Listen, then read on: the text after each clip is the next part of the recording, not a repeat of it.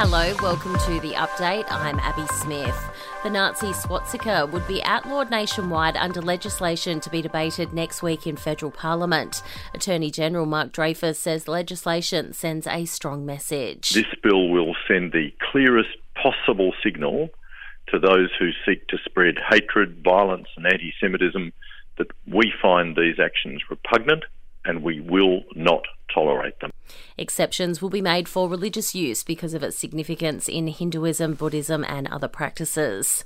The Australian branch of Jenny Craig has folded, with hundreds of employees made redundant. Administrators were brought into the company last month to source a buyer for physical stores but have been unsuccessful.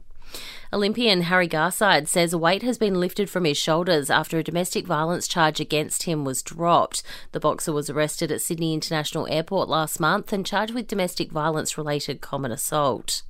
Pope Francis has undergone abdominal surgery to rectify a hernia issue. The Vatican says the 86-year-old pontiff came through the 3-hour operation without any complications. And the kilojoules contained in a couple of beers are being compared against junk food to highlight the hidden kilojoules in alcohol. Cancer Council Victoria says 2 Great Northerns are the same as a small packet of chips, while 2 Carlton Draughts is the equivalent to eating a quarter of a tub of ice cream. Campaign manager Shirley Lee says they're often hidden calories.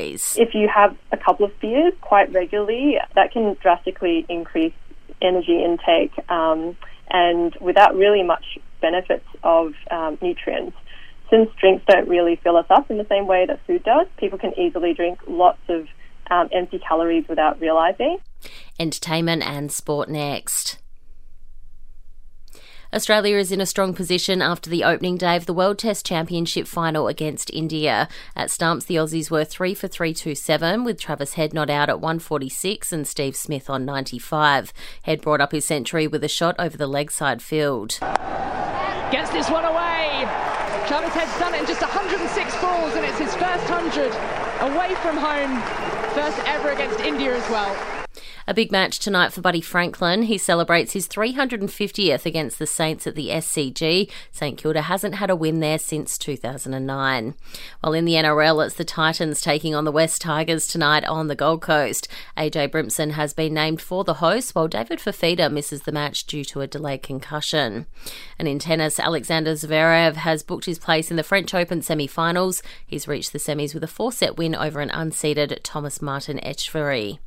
In entertainment news, devastating news for Shannon Doherty. The former Charmed and Beverly Hills actress says her cancer has spread to her brain. She was first diagnosed with the cancer 3 years ago.